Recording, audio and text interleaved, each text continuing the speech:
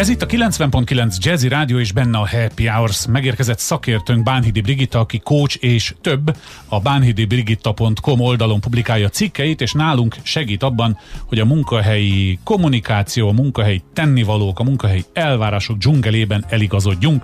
És volt már minden, volt személyes, volt online, volt álláskeresés, meeting, nem tudom, miről nem beszéltünk még, de majd te mondod, szia! Sziasztok, szia Laci! A múltkori kapcsán gondoltam egy kicsit tovább, hogy ugye elkezdtük mondani, hogy mi van. Az már egy hete volt, mi volt a múltkor? Az már egy hete, ugye akkor beszéltünk, hogy ha extrovertált vagy introvertált a vezető, vagy a beosztott, akkor hogyan tudnak egymással boldogulni online meetingekben. Ja igen, amikor lekapcsolja a kamerát, vagy nem, így már megvan. Igen.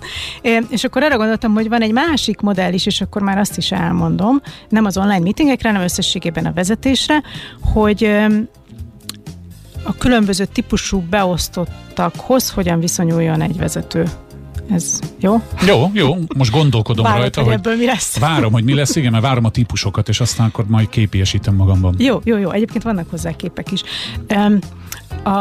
A modell, amit szeretnék elmondani, most ez az a helyzetfüggő vezetés névre hallgat, és nem egy mai dolog, 70-es években dolgoztak ki két úriember, Hershey és Blanchard, így már ilyen menedzsment irodalomban találkozhattál vele akár te is, és ők azt mondták, hogy két dimenzió mentén osszuk csoportra a kollégákat, angolul mondom először, mert könnyebb megjegyezni, skill és will. Vagyis, hogy mit tud, milyen képességei vannak, és hogy milyen a hozzáállása, az akarata a munkához. Hogyha ezt így bedobod a koordinátorrendszerbe, akkor ugye van, hogy mind a kettő alacsony, vagy mind a kettő magas, meg ezeknek a variáció és kombinációi. És tulajdonképpen ennek van egy ilyen organikus fejlődési menete is, hogy amikor valaki bekerül egy szervezetbe, akkor mondjuk a tudása még legalábbis az adott szervezetre vonatkozóan még alacsony, de az akarata az nagy, hogy ott meg akar felelni. Aztán, ahogy szedi föl a tudást, jön a kiábrándulás fázisa, akkor az akarat egy kicsit csökken, de már a tudás nő, akkor átfordul abba, amikor már a tudás egyértelműen megvan, és akkor mondjuk le lehet kezdeni begyűjteni hogy hívják ezt, learatni a babérokat? A eddig végzett munka gyümölcsét, és aztán egyszer csak belefárad már uncsi, akkor már ugye megint az akarat csökken le. Tehát van egy ilyen körkörös mozgás. Mi ezt úgy tanultuk, hogy van a termelő szakasza a dolgozónak, amikor bekerül, aztán eléri a csúcsot, és utána ellentermelő lesz, elfárad. Ez egy kicsit más szerintem, mint ez, de nagyjából sejtem, hol tartasz. Egyébként mindegy, hogy milyen van, arra rakjuk rá, tehát van ennek egy folyamata is, de amikor egy adott pillanatban nézzük, mondjuk a te a csapatodat, van mondjuk 4 embered, akkor lehet, hogy ez a 4 embered, az 4 külön fázisban tart éppen. És neked vezetőként, ez szerint a modell szerint az a feladatod, hogy egyesével tudd azonosítani, hogy melyik embered melyik fázisban van, és ennek megfelelő vezetés technikai módszerekkel közelíts. Tehát például mondjuk az illetőd, aki most került be, és ugye még a tudása sincs meg, de az akarata megvan, akkor őt mondjuk lelkes újoncnak hívják, igen. Őt egyértelműen irányítanod kell. Neki még azt is meg kell mondani, hogy nem tudom, hol van az IT, ahol át tudja venni a gépét, azt is meg tudja neki mondani, hogy a folder struktúrában hogy mentünk el, és hova másold a szerződést, még szóval, hogy ez az irányítsd kategória. Aztán, amikor mondjuk, nem akarom az egészet, vagy végigmondjam? Hát szaladjunk végig rajta, szerintem a hallgatók is velünk vannak. Mondjuk akkor nézzük azt az illetőt. Maradj ennél, aki ha fejlődik tovább, tehát bekerült. Ja, akkor menjünk körül. Igen.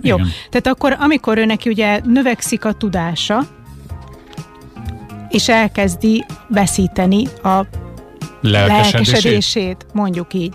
Akkor tehát ami addig kihívás volt, napi rutinná válik, és akkor nem negatívat mondtam, hanem hogy kezd a napi rutin részévé válni, és már nem igazán kihívás megírni egy cikket, mert már 15-öt megírtam, mondjuk? Mondjuk, ez egy jó példa. Őt úgy hívják, hogy talajvesztett ingadozó. Hát ő egy kicsit azt se tudja, hogy ez elége ide, hogy így akarja csinálni, hogy ezt egyáltalán.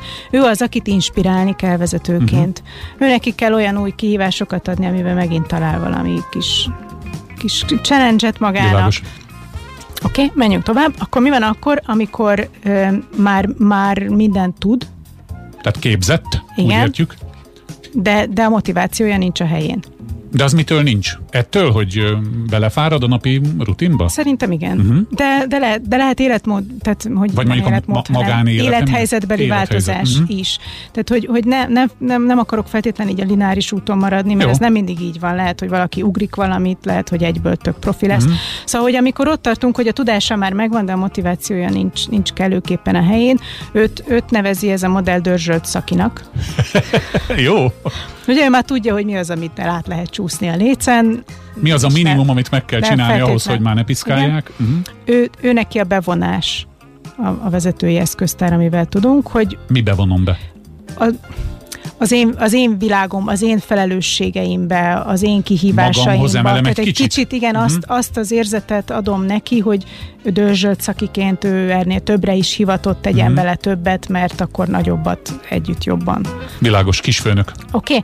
És akkor van a mindenkinek az álma, aki nagyon jól teljesít és nagyon motivált, őt hívja a modellbiztonságot jelentő igáslónak. Ő az, akire igazak lehetnek azok, amiket nem tudom hány héttel ezelőtt beszéltünk a delegálási alapoknál. Akit nyugodtan kiválasztatok, akire rábízhatok egy egész projektet, akit elég csak mérföldkövenként ellenőriznem, vagy egyáltalán visszamérnem, aki húzza a szekeret. És nem kell naponta terelgetnem, ez a lényeg. Igen. És még szereti is, amit csinál. És ilyen vagyok én például. Múlt héten, nem is a múlt héten, 2 vagy 3 hete, már nem is tudom kiszámolni. Ben voltam hétfő, kedszerd, csütörtök, péntek, happy hours. Szombaton bejöttem még este egy mixre, és vasárnap még Jazz Kovács volt. Hát kell lenni. Na, ennyit az önreklámról. Szóval sejtem, hogy milyen ez. Szóval minden cégvezető álma, nem, hogy ilyen emberekkel legyen körülvéve. De ez gyakorlatilag lehetetlen. Valaki mindig valahol van. Hogy csak ilyenekkel legyen körülvéve, az biztos, hogy lehetetlen, mert ugye nagyon sok különböző élethelyzetben vagyunk, tehát mondjuk te ezt most azért teheted meg, mert mit tudom én, az időbeosztásod megengedi, az egészséged megengedi, az anyagi helyzetet. Tehát jó, számos együttható jól. Egy csomó minden jól áll össze, és ezt te megteheted, de valószínűleg van itt a rádióban is olyan ember, akinek valami ezek közül hiányzik, és ezért mondjuk, mit tudom én, nem jöhetne be vasárnap. Világos. Mert mondjuk akkor senki nem főzne húslevest a családnak. Vagy de már pedig ez nagyon fontos, igen. Szóval, hogy nem feltétlen azért nem biztonságot jelentő igásló, mert ugye arra azt mondjuk, hogy ez a skill és a will is megvan. Lehet, hogy a skilljenek is megvan, de a will az egy élethelyzeti ok miatt nincsen. Tehát vezetőként, hogy foglaljuk össze, igen. A vezetőként az feladatot, hogy be tud sorolni, hogy melyik embered éppen adott helyzetben hol van, ebben a skill-will mátrixban, és az ennek megfelelő vezetési módszertannal fordulj felé. Ami nem is olyan egyszerű, mint ami ennek első hallásra tűnik. Lehet innen folytatni? Vagy mást képzeltél jövő hétre? Mert akkor most a kedves hallgatóban az van, hogy oké, akkor most beszéljük meg, hogy melyikkel hogy. Ha nem is mindegyikkel, de mondjuk a legproblémásabbakkal. Aha. Ennek iszonyat sok irodalma van a neten. Jó, akkor az nem fér bele a mi kis 6-7 percünkbe, hanem majd kitalálunk valami mást. Egyébként pedig, ha kérdésük van a kedves hallgatóknak, akkor a weblapodon veled kapcsolatba tudnak lépni, illetve tudnak nekünk is írni, akár az info@jazzy.hu-ra, akár Facebookon, tehát Messengeren keresztül. A lényeg az, hogy ne maradjon tisztázatlan pont, ha kell, akkor írjanak nekünk, vagy a Brigitának, akinek a cikkeit a bánhidibrigita.com oldalon is olvashatják. Akkor folytatjuk jövő héten, ki tudja honnan. Jó.